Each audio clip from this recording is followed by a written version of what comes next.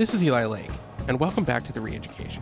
Our topic today is the Iranian threat to cultural freedom in the aftermath of the horrific stabbing of novelist Salman Rushdie. My guest is Nazanin Ansari, the managing editor of the London-based Kayhan newspaper.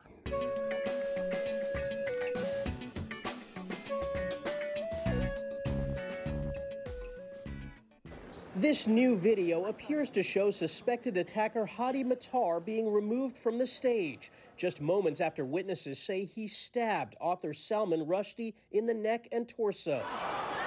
It happened in Western New York, just as the 75-year-old took the stage to give a lecture on artistic freedom.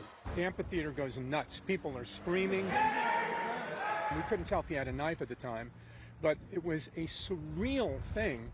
The 24-year-old is now in jail, facing charges of attempted murder and assault. He's pleaded not guilty. The motive for the stabbing is still unclear. We just heard a news report on the shocking attempted murder of novelist Salman Rushdie. I want to focus on one element of that report, the last bit. It says that the motive for 24-year-old Hadi Matar is still not known. And while in a legal sense this may be true, I think we can all surmise what motivated this young sociopath was a fatwa, or religious edict, from 1989, issued by Ayatollah Ruhollah Khomeini, the supreme leader of Iran at the time. However offensive that book may be, inciting murder and offering rewards for its perpetration are deeply offensive to the norms of civilized behavior. Khomeini issued the fatwa on February 14th, 1989. He urged all Muslims to murder Rushdie and anyone else involved in the publication or editing of his novel, The Satanic Verses. Khomeini offered a $1 million bounty and $3 million if it was an Iranian citizen who murdered Rushdie. The Ayatollah was in some ways late to the game. The book was published in the fall of 1988, and there were already protests throughout the Muslim world to have it banned. In the United Kingdom, British Muslims tried to persuade the government to charge Rushdie under their blasphemy laws. The book was banned, for example, in Pakistan. Significant public pressure on booksellers like B. Dalton forced it at the time to remove it from its shelves. And there were plenty of bombing threats at any bookstore that was selling it and discussing it. Here's a Muslim protester interviewed for a Canadian news segment on the controversy from 1989. Equality of religion around here. We want equality, but the fact is that the book is hurting the sentiments. And we cannot. We have to have a balance here, and we cannot be compromising freedom of speech with the dignity of a group. That's wrong, because we're a multicultural society, and if we want to be multicultural, we have to reason and respect others. Now, Rushdie's first reaction to the uproar that his novel caused was to quip that he wished he had been even more critical of a religion whose extremists were acting so atrociously. But then after the fatwa, Rushdie went into hiding.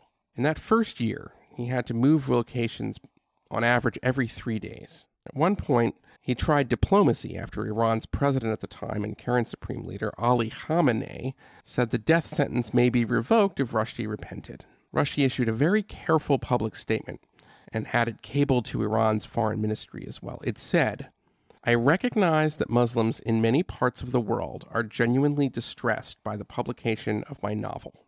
I profoundly regret the distress the publication has occasioned the sincere followers of Islam. Living as we do in a world of many faiths, this experience has served to remind us that we must all be conscious of the sensibilities of others."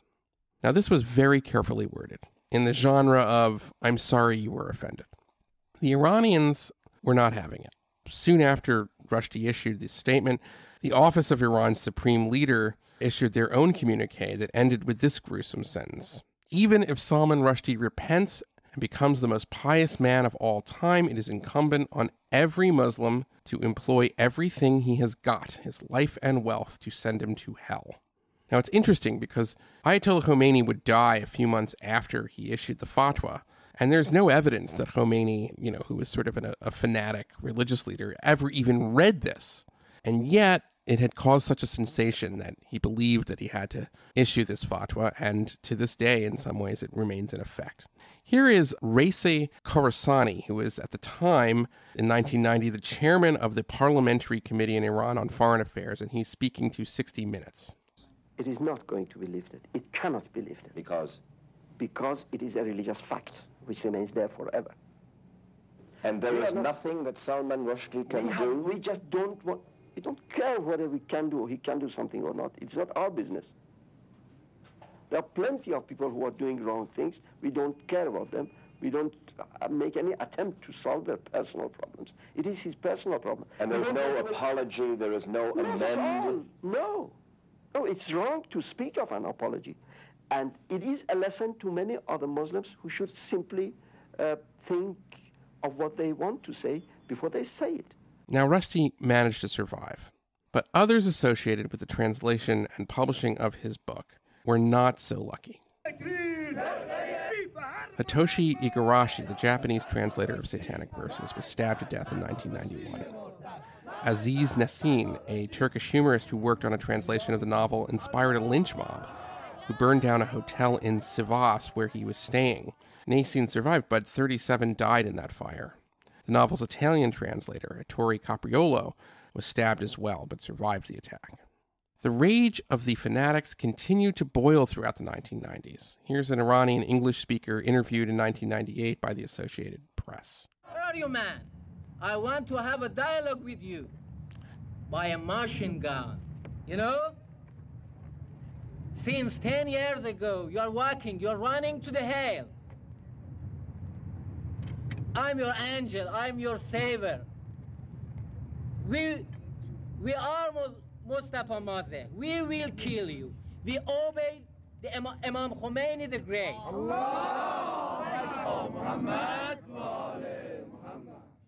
Now, one would think, with all of this pressure, that the response in the West would be a kind of unified defense of Rushdie.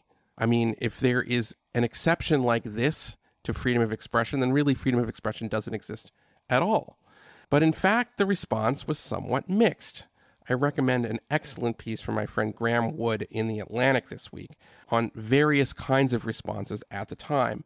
And Graham noted that there was one version of this, which was a kind of qualified support for Rushdie's freedom of speech that also tried to balance it against the rights of pious Muslims not to be offended. Rushdie himself famously called this kind of approach to free speech the butt brigade, meaning that I support free speech, but you have to take this into account and so forth. And by the way, if it is familiar, it should be, because today a version of this argument that there are opinions or words or works of literature or just books in general that are so harmful that they should be banned is, very much kind of on the continuum of Ayatollah Khomeini. We see this obviously in the trans debate with regards to Abigail Shrier, and we saw this in other instances in terms of the Islamic world, including, I might add, something that we talked about in an earlier show, which was the response from the George W. Bush administration to cartoons of Mohammed that were published in a Danish newspaper.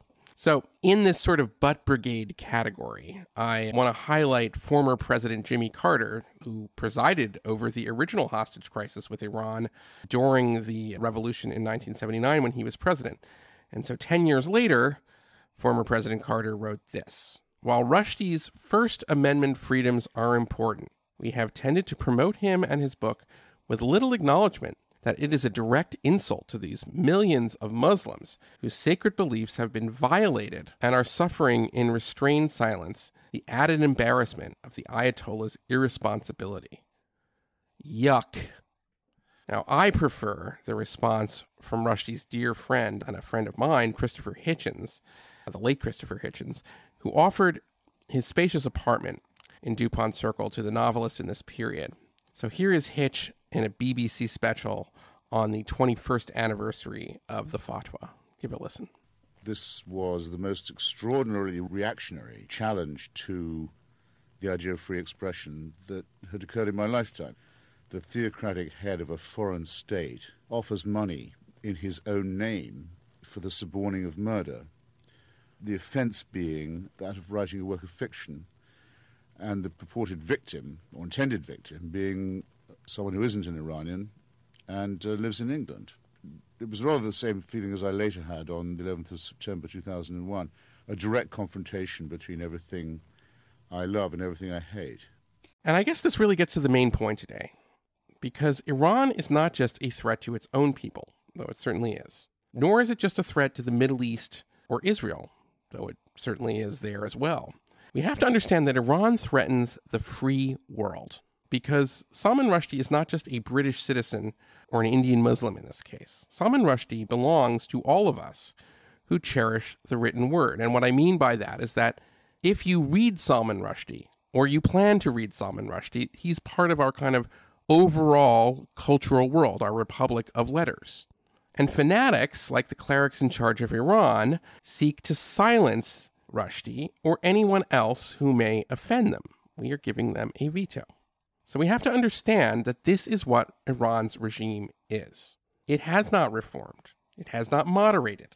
It's the same gang that ordered the murder of Salman Rushdie 33 years ago. And when we understand that, then we can get on with the very difficult work of supporting the Iranian people in their struggle to topple this corrupt tyranny. Because the current approach, not just the Biden administration, but most of the European leaders, is to pretend that when they are trying to negotiate a revival of the 2015 nuclear deal with Iran, that the representatives and diplomats sitting across from them are representing some kind of normal regime.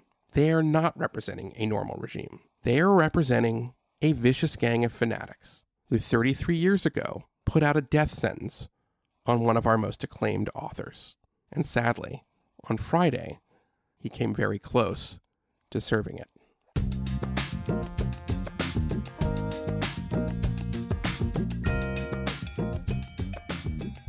Well, right now, the Re-Education is so lucky to have Nazanin Ansari, who is the managing editor of the Kayhan newspaper in London, not the Kayhan newspaper in Tehran, and we'll get into the story of this newspaper, to join us today to talk about the absolutely horrific stabbing of Salman Rushdie and sort of what all of this really tells us about the nature of the Iranian regime. Nazanin, thank you so much for coming on the Re-Education. Thank you so very much for inviting me. It's such a pleasure to be here. Oh, yeah.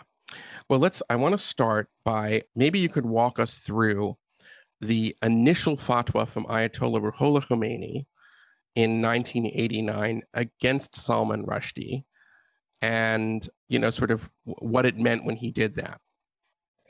Well, the problems with Salman Rushdie, Salman Rushdie's problems started before Khomeini's fatwa. Yes, there was huge reaction in Pakistan and in all over the Muslim world in a lot of places, yes. Yes, it started in Pakistan and in other parts of the Muslim world.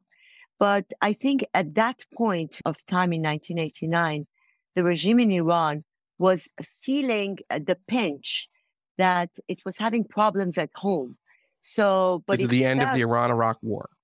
Yes, and as you know, I know we have been talking about the Iranian economy and how weak it is from a long time, but it had started. I mean, the people in Iran were already suffering then, and there was already a lot of divisions within the ruling elite in Iran. And I think Mr. Khomeini felt that by riding very high on this current, he can somehow, put a close to all the divisions that were taking place. And indeed, the fatwa turned the world's attention away from what was happening inside Iran. But and you bring up a good point, the end of the Iran-Iraq war, there's a famous statement from Khomeini where he said he felt it was like drinking the chalice of poison. And so he felt it was in some ways not a dignified and peace. And he did it because the war that had taken such a toll. And this is also towards the end of his life. So I think what you're suggesting is that there was a political element here, both in terms of Iran's leadership of the Muslim world, but also in terms of the domestic, to try to distract Iranians, after this horrible year that lasts nearly a decade and everything like that, the horrible war. Yes, I think, it would be interesting to point out that there was a period that I think about 7-8 years before the real end to the war, that the Iranian army had forced the Iraqis out of the Iranian soil. But still, Khomeini made the decision to continue the fight inside Iraqi territory. Right. And also, at that time, I remember I was a young student. I had just graduated from university, and I was working for the UN Information Center, and we were receiving all these reports about the Iranian youth that were being sent to clear the landmines inside, Right. They Iran. were given keys and told that this is the key to paradise. Yes, they were given plastic keys to paradise. And there were reports that they would... The clear minds, by the way, audience. I just want to make this very clear. This is what the regime in Iran did. To clear minds, they sacrificed children and lied to them, telling them that if they did this, which was a certain suicide mission, they would be going to paradise. And the more tragic part of this, giving keys to these young children, was that in the beginning they used animals, and at some point the animals wouldn't go forward. So they decided to change their strategy, and there were in the beginning many Basijis and those zealots who would go, mothers who would send their children, but at some point they stopped. There weren't as many as before, and let's not forget there were hundreds of thousands. So they started sending Basijis to schools and theaters, movie theaters, and just picking out young boys and sending them to the war front. By the way, we should say the Basiji are, I guess you could say, the kind of equivalent of what the Nazi youth. It's a militia that is technically not part of the government, but it is controlled by the regime. They're part of a cult of sort of extraordinary kind of fealty to the supreme leader, and that's what that is the Basiji. The Basiji act as kind of an unofficial arm of the state. Similar situation we saw in Hugo Chavez and Nicolás Maduro's Venezuela. It's a tactic often employed by tyrants. And just as a footnote, whereas Basijis at that time were very zealous, nowadays, the Basijis of today are very different in the sense that many join the Basij just as a way to improve their livelihoods, because Basijis get more subsidies in food and other things. So it has become more materialistic. Yeah, well, I want to talk about that in the context of where Iran is now versus at the end of the 1980s. The other big thing maybe you can talk about in terms of the context that leads up to the fatwa is the year before you have the mass execution of political prisoners. And that's in Evin prison, which, is just still a ghastly atrocity that many Iranians still talk about today with great shame and horror. And I just want to add, one of the many reasons, besides the fact that it's horrible to execute, how many, I don't know, it's thousands of people in one day, but also the fact is that when Ayatollah Khomeini comes to power in 1979, there is a broad coalition of Iranian groups. There are liberals, there are communists, there are lots of Iranians who have nothing to do with kind of the fundamentalist side of it, the followers of Khomeini, that participate in the revolution because at the time, Shah Reza Pahlavi was seen as somebody who, was deeply corrupt and cruel and was out of touch with most of Iranians. And as soon as Reza Pahlavi is deposed, the fundamentalists purge the revolution. So this is kind of the final chapter in that, which is that there was no pretense, I think, by 1980 that the country was, going to be this sort of democracy that was promised. But obviously, killing people who were allies in the revolution, that's the key point, right? Yes, you are right, in the sense that the revolution was a coalition of right now many say of the communists and the left, and also the religious fanatics. Yes, and liberals. Certainly. There were liberals who opposed Pahlavi as well. It was a very corrupt regime, even though it was, I think, better than, I'm not arguing, there's very few regimes that are as bad as what Khomeini created in 1979, but there were lots of people who opposed Pahlavi at the time. There was, yes, because the reason they were opposing, I mean, there was the Islamic Marxists, the MEK that you see right today, Mujahideen Akhar. Yeah. You had the Chinese leftists, the Fedayun. You had those groups who had been working and fighting alongside George Habash, the PFLPG, Muammar Gaddafi. Oh, well, that would have included Carlos the Jackal. Yes. Although he's not an Iranian, obviously, but yeah, that's an important connection. Another great dirtbag terrorist who converted to Islam in prison. Yeah. Yes. And also, you have to also appreciate that our northern neighbor, Russia, had already, the Soviet Union at that time, I mean, Russia and then afterwards Soviet Union, had invaded and expropriated Iranian territory, whether it was under the previous dynasty, under the Qajars, and that's why, like my ancestors, they moved to Iran from the Caucasus during one of the treaties that the Qajar kings signed with Russia, and they gave part of these were These are known in Iranian history as very humiliating treaties with Russia, which is why there's a lot of anti-Russian but also anti-British sentiment in Russia because of the histories of colonialization and things like that.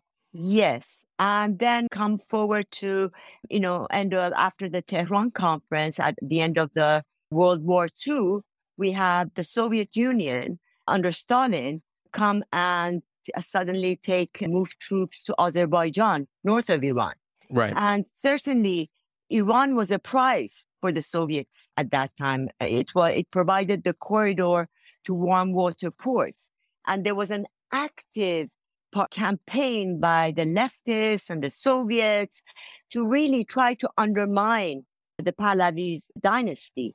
Now, when you talk about corruption, yes, I think it's better not to get into the details of it, but 40 years after the revolution, the history is speaking. Well, as I said, there's no comparison. We see what life is like under Khomeini. It's stagnation. It is also corruption. It's, was repression under the Shah, but there's more repression under Khomeini, and and he created a regime that is now terrorizing the rest of the world. Is just what the Rushdie Fatwa is about. So let's talk about that. So that's the context, everybody, for 1989. By the way, at this point, Ayatollah Khomeini is at the end of his life. He will die in 4 months after he signs the fatwa. And this is the context. What you're saying is that this was in some ways a cynical political move on the part of the supreme leader to distract a country that had been ravaged by a horrible war with Saddam Hussein's Iraq, that to maybe make a play to be considered a leader of the Islamic world. There's constantly, since 1979, everybody should know this, that there is a kind of a long-standing fight for the broader Islamic world between the more conservative Saudi monarchy, which is obviously the place of Mecca and Medina, where all Muslims have to have pilgrimage at some point in their lives. That is the Sunni kind of power. And then there's no caliphate, but Saudi Arabia, the Saudi family is the sort of protector of these holy sites, versus the great Shia regime, which is Iran. And there is a kind of, competition, a political competition between who will be the leader of the Muslim world. And so that in some ways is part of it as well as what you're saying. Yes, it's very true. I mean, from the time of the revolution forward, there was a battle for the spirit, for the soul of Islam between the Islamic Republic and Saudi Arabia. And we see from then on, both within the Shiite sector and the Sunni sector, extremism growing. And this was for the soul of Islam.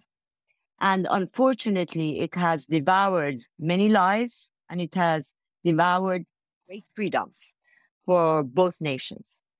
Indeed. Now, what was the response at the time of the fatwa on Rushdie inside of Iran? Because we've seen the footage of people who were enthusiastic for this, bloody-minded order.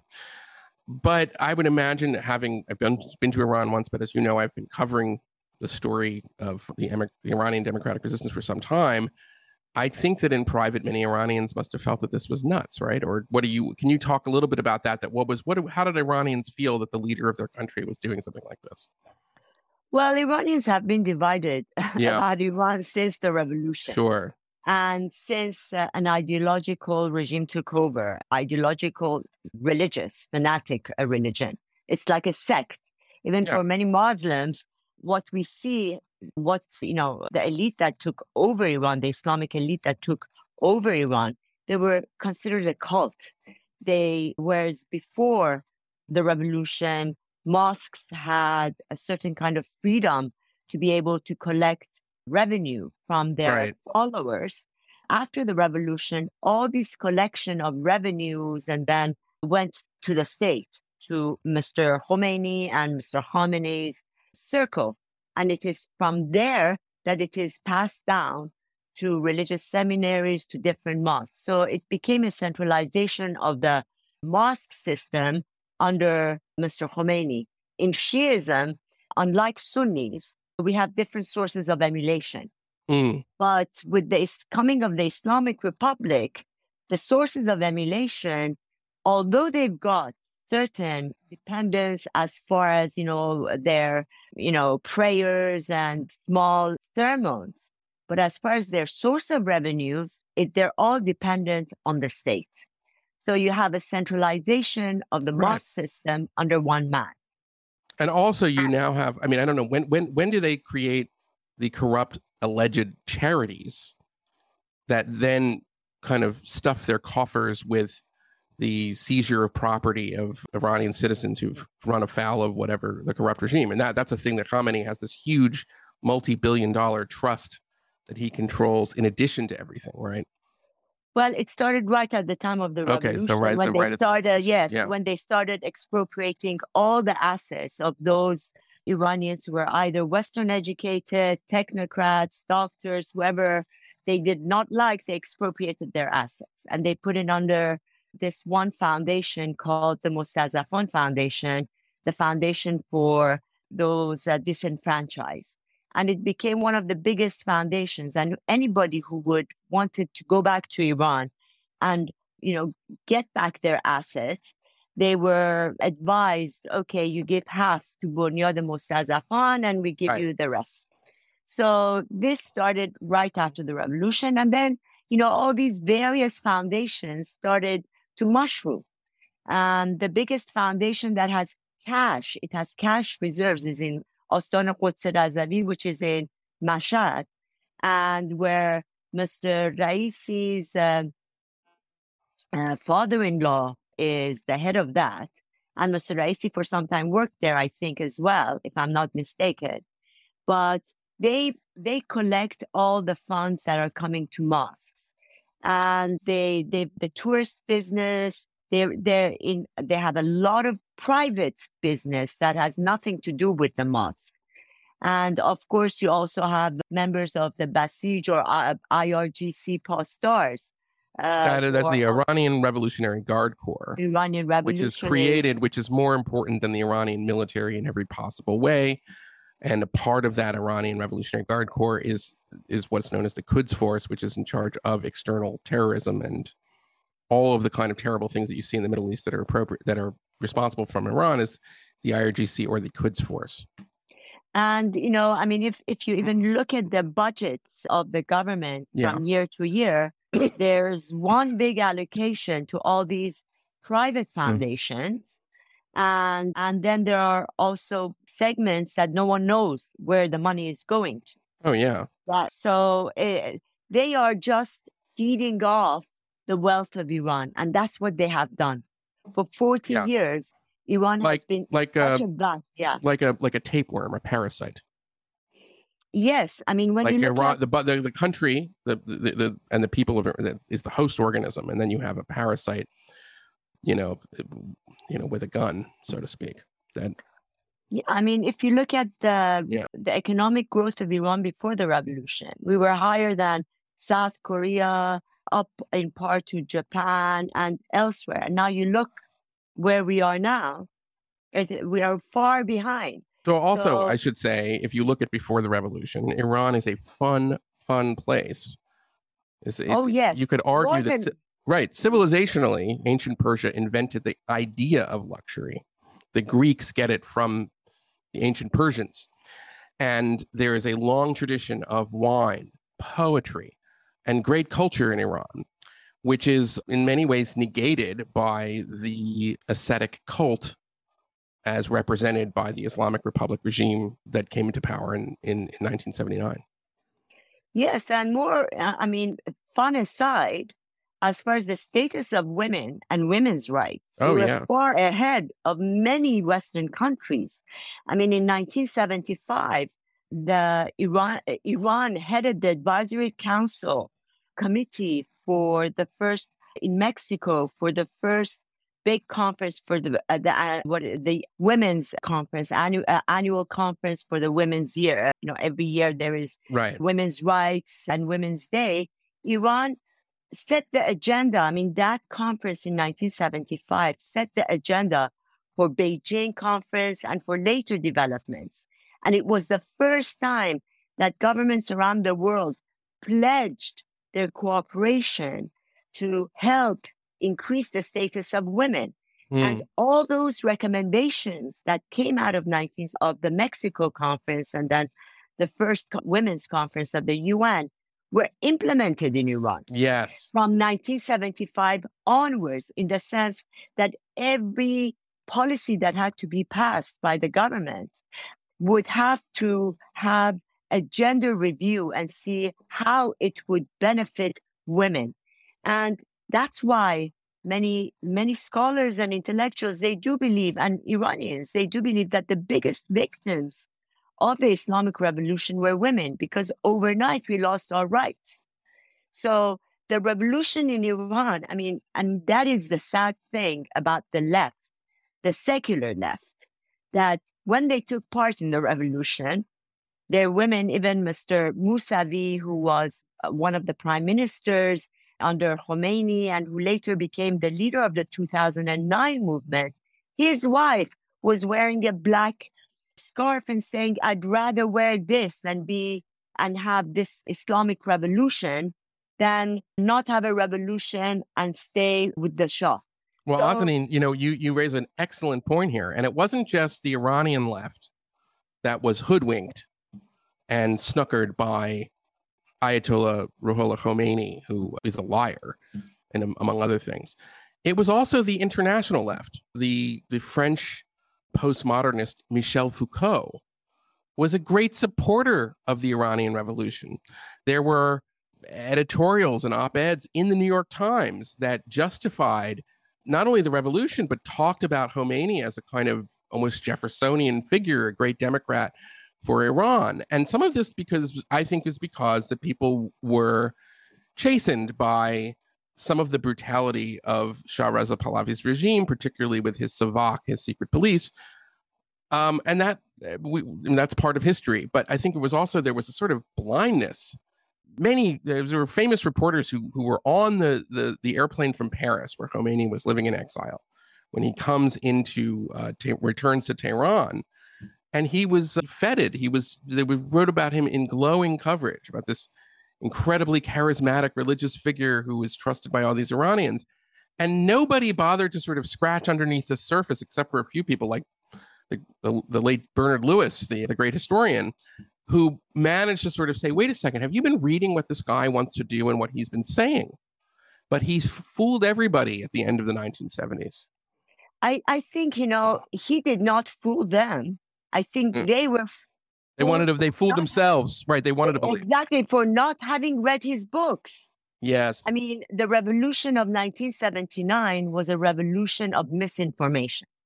Because if they had read, Andrew Young, Ambassador Andrew Young, U.S. Ambassador to the UN, even went as far as calling describing Mr. Khomeini as the Gandhi of the century. Did he do that? Yes. Oh, God. And none of them had read his books. If they had read his books, they would have known what thick mind he had, that he was talking about fornicating with goats, and then, how to fornicate with young children. None of them had read it. And that is the problem that we have faced. You know, this misinformation, not being educated, not being informed at all, but yet being in positions of power to make decisions that affect the lives, that has affected the lives of, now we can say 80 million. At that time, when the revolution happened, we were like 30 million people. And not only in Iran, but now elsewhere. Well, let's talk about that, because I want to circle back to the fatwa against Salman Rushdie. First of all, it was more than just a sort of religious edict, you know, from Qom. It was, or let me ask you, was there an effort from the Iranian state through the Revolutionary Guard Corps and Quds Force, their terrorist wing, to carry out this order? Which is to say, it wasn't just a matter of, if you are a fundamentalist, if you're a fanatic like I am, and you see Salman Rushdie, you should kill him. Well, certainly there was that. And it wasn't just a bounty that was put up on his head, but there was an effort. I mean, as I understand it, I mean, correct me if I'm wrong, was there efforts from the state itself to actually carry this out? Well, I don't recall specific effort. Okay. Or specific incident. I should have posed it as a question, because it's not something I know for sure, but that's what I wanted to ask. But the modus operandi of the Islamic Republic was that, you know, they would continue to export the revolution.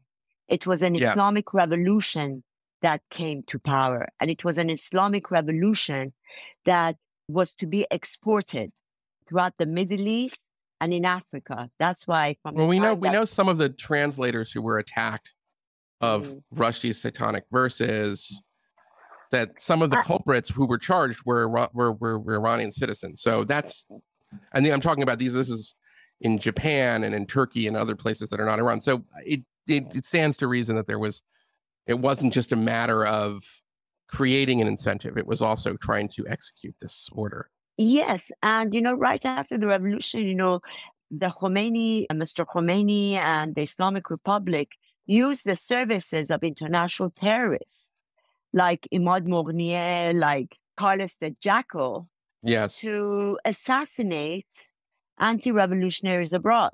Well, we know that this is a separate thing, but let's talk a little bit about that. Yeah. There was, I mean, you can talk about them. There's many in German, the Mykonos restaurant. I mean, you want to talk a little bit about some of these awful incidences? Yes. I mean, in Paris, they assassinated, you know, a few, including the former Prime Minister, Shapur Bakhtiar, who was a social democrat, actually, who was from the left. Who opposed the Shah. Yes, he had opposed the Shah, but at the end, you know, he found that it was in the interest of Iran for the regime to continue because, you know, but anyway, he was assassinated. We had the incident in Mykonos restaurants in Germany. Where those were Iranian Kurdish leaders. Yes, they were assassinated. Then we had the incident in Argentina where the Jewish center was bombed. Their footprints in London, they assassinated people. Even like we set up Kayhan London, set up its offices in 1984. We received a lot of threats. They tried to burn the offices down in the beginning. So they wanted to spread terror abroad. And it was in the name of Islam, and it was in the name of their version of Islam. Yes, it was part of their statecraft. It was part of their strategy. Their national strategy was to exert its will and through these kinds of terrorist attacks abroad, which gave them both plausible deniability in some cases because they didn't acknowledge it out in the open, but also everybody kind of knew it was Iran. And that's one of the reasons why the fatwa against Salman Rushdie was so scary and taken so seriously by Scotland Yard, as well as the authorities in the United States, the FBI and the Secret Service, because the Iranians had demonstrated this capability. And by the way, it's very much in the news right now. Masih Elinejad there were two plots to try to kidnap her from Brooklyn. There are plots to try to assassinate former National Security Advisor John Bolton. There were, as well as former Secretary of State Mike Pompeo, as well as former President Donald Trump. Doesn't mean that they will succeed, but they've made it very clear, the U.S. authorities made it clear that there's active plotting along these lines. But if could also bring to your attention that one of the first assassinations took place in Washington, D.C. That's right. You're very good. I remember, right? And I know what you're talking about. Yes. Yes. Can you talk a little bit more about that? Yes. It was the assassination of a gentleman, of a diplomat, a former diplomat who used to work at the Iranian embassy in Washington, D.C., and Mr. Tabatabai. And one day he opens the door, there's a parcel arriving from the post office, and the postman is bringing the parcel to him, and it turned out to be the assassin. He shot him to death. He fled, and we know that he ended up in Iran, and he's been in Iran for the longest time. I mean, since the early 1980s, and he even featured in a film. He became an actor. And oh, wow. Yes. And that's how we found out that basically where he is, because his face was in a film. Anyway, that was one of I think that may have been the first time on U.S. soil that this kind of terror took place. Certainly after that, they followed the money trail that got to this alleged postman. And it went to various banks in New York. But I mean, this has been a reality of the Islamic Republic. Whoever it doesn't agree with, they just eliminate. Yeah. Okay. So this brings us now. There was a period after 1997 when Mohammad Khatami won the election to the presidency of Iran. And for our listeners, I should explain, the president of Iran is not the same as the president of the United States, because the president of Iran does not really have the final authority on things. That belongs still to the supreme leader, Ayatollah Khamenei, who replaced Ayatollah Khomeini. But Mohammad Khatami was considered a reformer. And as a precondition for opening, or reopening, I should say, diplomatic relations with the United Kingdom, he made a statement that Iran would no longer enforce, but would no longer hinder the fatwa against Salman Rushdie. And you see in a lot of the news stories that, oh, well, in 1999, the Iranians lifted it, which is not exactly right. Can you explain why the fatwa is very much still in effect? It may not be that and by the way, I don't want to claim that the Iranians plotted this particular stabbing attack, this horrible stabbing attack that we saw in Chautauqua, New York.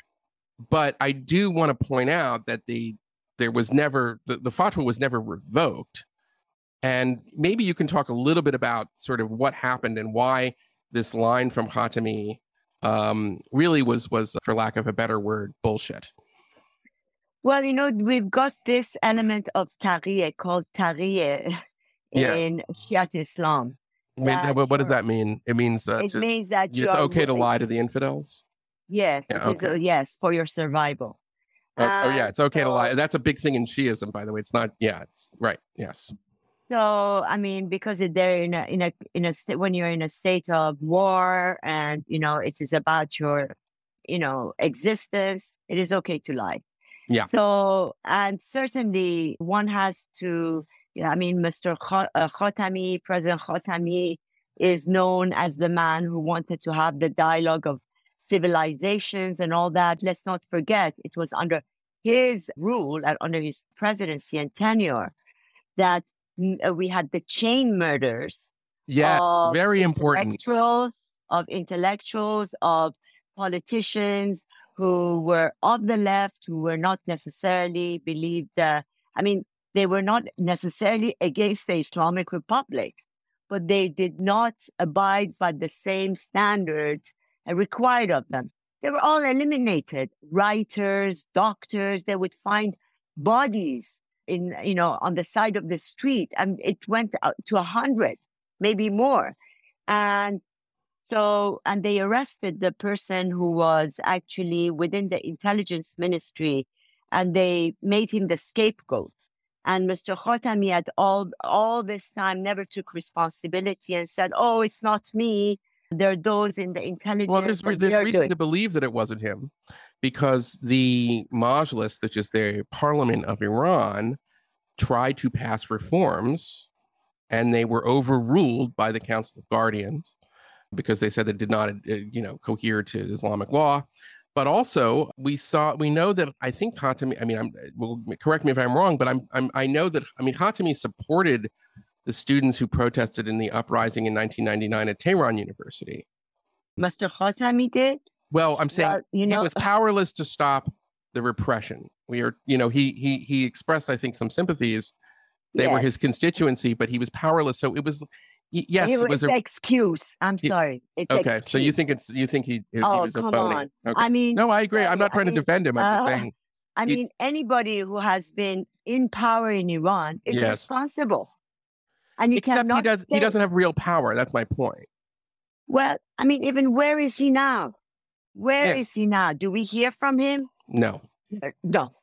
Even when he came to, he was very good at smiling and trying to disarm, the criticisms against the Islamic Republic by saying, "Oh, it's not me." Why didn't he resign if he didn't agree with it? Well, why didn't I'm not going to disagree with you. I have a lot of problems with it. If I resign, there will be chaos. More chaos? Yeah, well, there already was great. I agree with you. Listen, and there's no excuse. My point was to simply say that there were many people in the West in the 1990s, the late 1990s, and throughout really the 2000s that believed that, Khatami was this reformer and he represented a movement of people who wanted to reform and modernize the Islamic Republic. Therefore, we should engage with them. We shouldn't be so... all of this stuff is happening. By the way, the Clinton administration apologizes for the CIA's role in the coup against Mossadegh, although it's... How could there be a coup? You should look at... I was going to say, you should look into this because there are a series, there's sort of a legitimacy crisis before that. He closes the Majlis. But the CIA did have a role, I guess, in sort of some of the well, the CIA documents that have emerged, and if you read Dariush Bayandor's 1953 Revisited, certainly there was a plan, but the plan was, put aside because they thought it was not going to go ahead. And it was 3 days later, that it was the fatwa of Ayatollah Kashani who brought people out on the streets against Mossadegh. By the way, very important historical irony, which is that the regime now in Iran will constantly make reference, and the apologists for the regime in the West will constantly talk about Mossadegh and 1953 coup, and yet it was the sort of, you could say, the predecessors of the Ayatollahs today. The Ayatollahs at the time supported the coup against Mossadegh. So if it wasn't for them, there would be no coup. So it's an irony that it's now like sort of the grandchildren of the original clerics in Qom that are, that shed so many tears for Mossadegh. I mean, it's this battle of narratives. Oh, yeah. That, there was a time when I was at school and, or later on when you had to write reports, when you became a journalist, you had to really go after the source. Knowing what's happening, finding the details and the facts. Whereas now it is just a regurgitating of myths. And this 1953 coup is one of the biggest, but I don't want to carry it further, but just to let you know that Iran was a monarchy at that time. It was the king that was at the top of the state. And it was him it was the role of the responsibility of the king to appoint the prime minister and also certify and, confirm the Majlis. It wasn't the duty of the prime minister to tell the Majlis to shut down and to go. So what Mossadegh did, Mr. Mossadegh did at that time, was against the constitution. And there are many reasons why, how could the king at that time do a coup against himself? Because a coup has to be against, it does not make even sense. But no one had, same way that, people didn't read Khomeini's books and thought that he was the Gandhi of the century. They also haven't been able, they don't have enough knowledge, and they do rely on narratives of those who want that it serves a purpose of this anti-Americanism, this U.S. coup, this America has been the great enemy, America the imperialist. Now, maybe perhaps within even the United States needed some positive, the CIA needed to show itself that, yes, we have had some successes. This is right after, and this Dariush Bayandur follows this narrative of when it started to become a coup. And it was right after the Vietnam War, where the U.S. had become, had lost the Vietnam War, and it needed to have a success to its name. And 1953 provided the best opportunity. No. What the U.S. loses the Vietnam War in technically 1975, I guess, but exactly. But then if you follow, oh, I see. Oh, you're saying, then they start claiming credit for the. Okay. Yes, and where they start claiming credit, I mean, that's what. So I would push back a little bit, because 1975 is when you see the sort of fulminations that lead to the Church Committee in the United States. So you have Philip Agee, who is now revealing CIA secrets. You have what's known as the Family Jewels, which was reported by Sy Hersh originally. You have other kinds of efforts to, break into FBI annexes and publish various documents that proves that the FBI was snooping on anti-war groups. So part of why I think it comes out in the late 1970s, I think that there's an element to this. I think you're right. Like, this is after the U.S. loses the Vietnam War, but part of it is just because this is a period in American history when many of these state secrets are being exposed. And the role in the 1953 coup is then first. But you're right, it does spur an anti-colonialist narrative, which is then picked up, of course, by the revolution in 1979. And there are many very respected historians who will say, if the United States had not done 1953, would we have gotten 1979? And it's an impossible question, obviously, to answer. It's a hypothetical, but it's an interesting way to sort of look at it. But I would also just caution, I think some of this is just because, by the middle of the 1970s, no state secret is really safe anymore in the United States. No, just an area of great upheaval. But I want to get back to Rushdie in 1999. I'm sorry, but this is a wonderful conversation, doesn't it? So thank you. Explain, after 1999, when allegedly this fatwa is, people are thinking it's kind of revoked. It's not revoked. And explain how many times after that you see a reaffirmation in Iranian society of the fatwa against Rushdie. Just talk a little bit about that. Yes, the fatwa can only be revoked by the person who issues it. That's right. One saying. That's one interpretation. And Khomeini has been dead now for a long time. Yes. And even we have, in 2015, Mr. Khamenei coming and saying that it still stands. And he even tweeted. And he's the supreme leader. So the supreme leader says, no, wait a second, the fatwa still stands. Yes. Overruling Khatami, who had been overruling already. So. Yes. Yes. And we have seen on a yearly basis, one extreme society of religious fanatics, and then others, the more conservative ones, on a yearly basis, reissuing, announcements saying that this fatwa stands, and that, so it is there now. So no one has, to the best of my knowledge, the only person who can revoke the fatwa of a supreme leader is another supreme leader. And the current supreme leader, which is Mr. Khamenei, and allow me to also add a footnote, the Islamic Republic, the Velayat al-Faqih that you see now, Velayat al-Faqih Mutlaq, is not the same Velayat al-Faqih, the rule of the jurisprudence. That's what Velayat al-Faqih, I just want to make sure everybody understands. It's a very important concept for the current regime, but it's also a very important concept in Shiism, Velayat al-Faqih. Not in Shiism. Not in all of Islam. Because in real Shiism, in traditional Shiism. I see what you're saying, yeah. Iran is a traditional Shiite Jafari sect. The only one who can combine politics with religion is the Mahdi, who is sinless, who has not committed any sins. Any man, any human being, all human beings have committed sins. So it cannot be, you cannot have the rule of the mosque and the state together. Right. So the traditional Shia approach is known as quietism, whereas you would give guidance, spiritual guidance to the population, but you do not get involved in politics.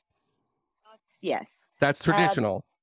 The innovation, you could argue, from Khomeini is that actually we should run everything because he's a totalitarian. Yes, but then even after Khomeini dies, right, they change the constitution, and the powers that Khomeini has supersedes those that Khomeini had. That's why they call even, Khomeini was in power. We called it Velayat Faqih, which means the rule of the jurisprudence. Now it's called Velayat Faqih Mutlaq, the total rule, the totalitarian rule of the of course, yeah. So, yes.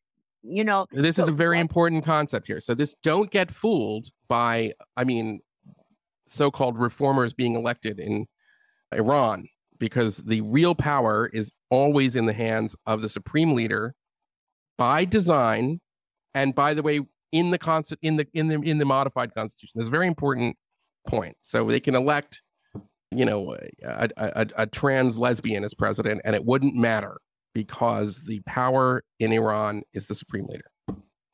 Yes, the power rests in one man. And certainly, I think the Islamic Republic certainly has more, it seems to me, there are more supporters who are still enamored by its vision outside of Iran than it has inside Iran. That's an excellent point. Now, before we go, with a little bit of time we have left, Nazanin, you've been so wonderful. Thank you for everything. I want to ask you, for our listeners, what can we do in the West to help the struggle of Iranians to take their country back from these totalitarian thieves, these usurpers? What is it that you would like to see in terms of policies from the leaders of the Western world, the United States, United Kingdom, and places where you are? What needs to happen? What if we what should we do from a perspective of policy? But what can average people who are outraged by this regime do to help the Iranian people in their struggle? Well, number one, for the leaders of Western democracies, they should call a spade a spade. Yes. They shouldn't try to, change the makeup or, just, define the Islamic Republic and accept what the Islamic Republic is and not allow it to have leeways. In the past couple of years, we've had a good show of force by and who have been able to have people's courts to hold the Islamic Republic and its agents responsible for the murders that have been committed inside and outside of Iran.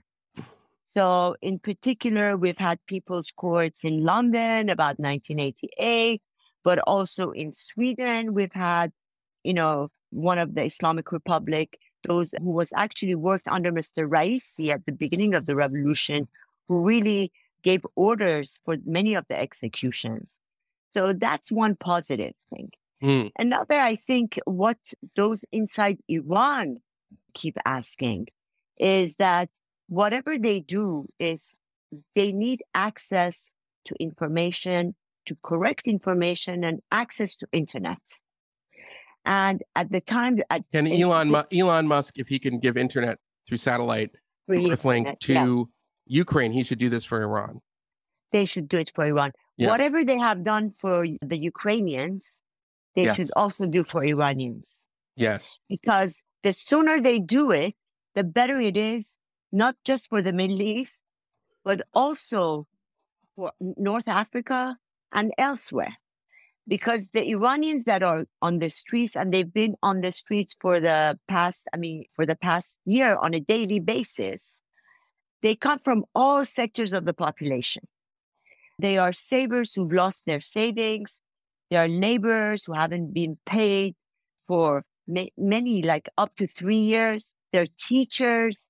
Our mothers whose children have been killed in peaceful protests by armed riot police with automatic weapons. Been arrested. Yeah. And to that woman who was just trying to, honor the memory of her son who was killed for no reason. They killed an Olympic wrestler. I mean, these are horrible people. The Olympic Committee has a special responsibility. Absolutely. To make, to make a symbolic gesture. Yes. Where women are not allowed in stadiums. You see, then they allowed, for example, what they can, when I say call a spade, when the Olympic Committee or the federation, a sports federation says that we look upon this, like women not attending stadiums, football association, they gravely, the next match, they allow 40 women in and keep the rest out, and then everything is finished. Actually, just follow through and call a spade. Just don't try to whitewash these little gestures. Should the United States and Europe and all the great powers continue to negotiate with Iran on the nuclear deal? They are scared that there might be a war that they cannot control. And this is going on through their head, that, we cannot, now that we're in war with Russia in Ukraine, we cannot open another war somewhere else. Maybe that is in their head, but this already is a war. There is a war. And I wish, instead of trying to negotiate for so long, since 2005, they would keep their red lines and not allow the Islamic Republic to divert the resources that are needed for the infrastructure, whether it's oil, whether it's gas and others, to a secret nuclear program. I wish they would not, play the game. And they kept playing the game. They're playing footsies, and it's not to anybody's benefit. So a few more quickies. Yeah. There have been people who I think are serious about the Iranian opposition. I'm thinking of Azar Nafisi, who have told me in interviews over the years that, sort of large-based sanctions on Iran hurt the Iranian people, and that there should be another approach than simply expressing our displeasure with the regime through sanctions or sector-based sanctions, the kinds that affect the entire economy. Do you agree with that? Well, the sanctions, one thing we have learned, the sanctions regimes in Iran was development over the sanctions regime, for example, against Saddam Hussein. But still, it had a lot of caveats, and we learned that, drip sanctions don't work. Yeah. It had and then, what you see with Ukraine, it's a development of what you saw in Iran. And certainly there's a whole industry that has developed inside Iran to evade the sanctions. Yeah. To evade sanctions. Plus, they'll trade oil with Russia and China, no problem, right? But let's not forget, every time the regime gets more money, it diverts it to misplaced priorities. That is, it diverts it to IRGC, it diverts it to its proxies in the Middle East, it diverts it to its own personal pockets. And even in the last year, when we see there's a very good report by Saeed Qassemi-Nejad of Foundation for the Defense of Democracies, just published. Yeah, he's very good. He's very good. That in the past year, there has been an economic growth, but still, for various reasons. First of all, the price of oil has gone up. Second of all, the Biden administration has been lax in implementing certain sanctions. And also it's post-COVID and services are coming back together. But still we see that people are not being paid. Teachers are not being paid. Unemployment is going up. Inflation is going up. And there's all this money just getting outside of the country. Yeah. So there are all these realities. It's more complicated than say, this is good or this is not. The point is, this regime, as long as it exists, that is its raison d'être. to export its brand of revolution, its own brand of Islam. Yes. And it's just a raison d'etre. Its constitution will not change. Right. Nothing. As long as it is, there will be this cancer tumor inside Iran, unfortunately, eating up the aspirations and the futures of the children of Iran and spreading havoc across the Middle East and beyond. One more kind of quick point I want to get from you, Nazanin, and thank you again for your time. Many years ago, I got a chance to interview the grandson of Ayatollah Khomeini. And I was, and I still am, very much of a proponent of what might be called, nonviolent resistance and civil disobedience. But he said, in Iran, you don't understand. There's been so much damage that has been done by this regime. There's so much enmity that people have for these rulers, these corrupt, vicious men who run the country, that when that regime falls, when there is regime change, when the tyranny topples, there will be violence. And the leaders know that. And I wanted to get your sense, is that kind of violence inevitable, or is there a way to have a kind of velvet revolution in Iran, which is, of course, I think everybody would rather have a velvet revolution than a violent one? Definitely, I'm all for nonviolent change. Yes. And I've always worked towards that. But the perpetrator of that violence has been the regime. Look at I know. I'm not. No, absolutely. 2019. And people are angry. Yeah. It is true. People on the streets are angry. But it is, I think, the responsibility of the political elite of Iran. Well, many who are now exiled, right? Who are exiled, yeah. But who are active. And in the past couple of years, we have seen more cooperation and more dialogue amongst them and more common, shared projects. So certainly, I think it is their responsibility to ensure that this period of transition, even though that it has been bloody and it might get bloodier, that it will end, that there will be a nice transition, a peaceful transition to a new Iran. And I think that is the response. I certainly hope so. And I think that is the responsibility of the political elite of Iran, inside and outside of Iran, to work together. Okay. Nazanin Ansari, this was a wonderful interview. Thank you so much for your time. And I want to just urge our listeners to check out Kayhan in London. You do have English articles and they're translated. Yes. So you can really read from a dedicated staff, a newspaper that is still trying to continue this tradition, because Kayhan in London is the remnant of the Kayhan that existed in Iran before the revolution. Today, the Kayhan in Tehran is a mouthpiece for the regime, but thank God that we have Iranian journalists who continue to try to cover their, the news in their country and the crimes of the regime. So thank you for that, and thank you for coming on The Re-Education, Nazanin. Thank you so very much for having me, Eli. Thank you. Thank you. This has been The Re-Education with Eli Lake, a Nebulous production. Please find us wherever you find your podcasts, and if you are listening on Apple Podcasts, please leave a 5-star review. It helps other people find the show and makes us feel really good about what we're doing.